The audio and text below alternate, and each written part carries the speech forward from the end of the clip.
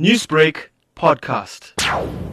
Firstly, these crime statistics are 6 months old. The figures are stale. I said repeatedly that I'm of the view that these crime statistics need to be released on a monthly basis or a quarterly basis at least, so that members of the public, community police forums, and the police themselves can strategize on how to fight crime.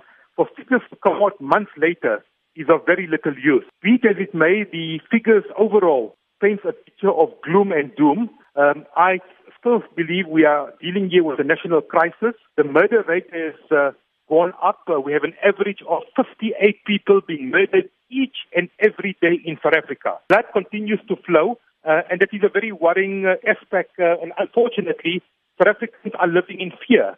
What can law enforcement do to ensure a decrease in these crime statistics? We need to all work together. We need to become active citizens. We need to get involved in the fight against crime. The police must get their act together. We've been promised that these figures will come down, but there seems to be no turnaround strategy in place. Also, we want members of the public to blow the whistle on crime. Someone, somewhere, somehow knows who's involved in crime. Do your civic duty, blow the whistle, and pass on information anonymously. I've also noticed that the number of drug-related crime arrests have gone down. We know drugs are a major problem, and I think the time has come for these specialized narcotics units to be brought back. I don't know what the delay. The government promised to bring them back years ago, and we know the drug scourge is affecting most sectors of our society, and it's a real problem which needs to be tackled. We've also seen an increase in sexual offences. How concerning is this?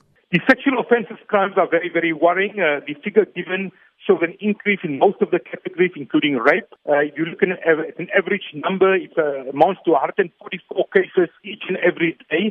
That is almost one case being reported every 10 minutes. We know that the sexual offences is a major problem in South Africa, and I think the time has now come for civil society to mobilize to bring an end to this particular category, especially of crime. Newsbreak, Lotus FM, powered by SABC News.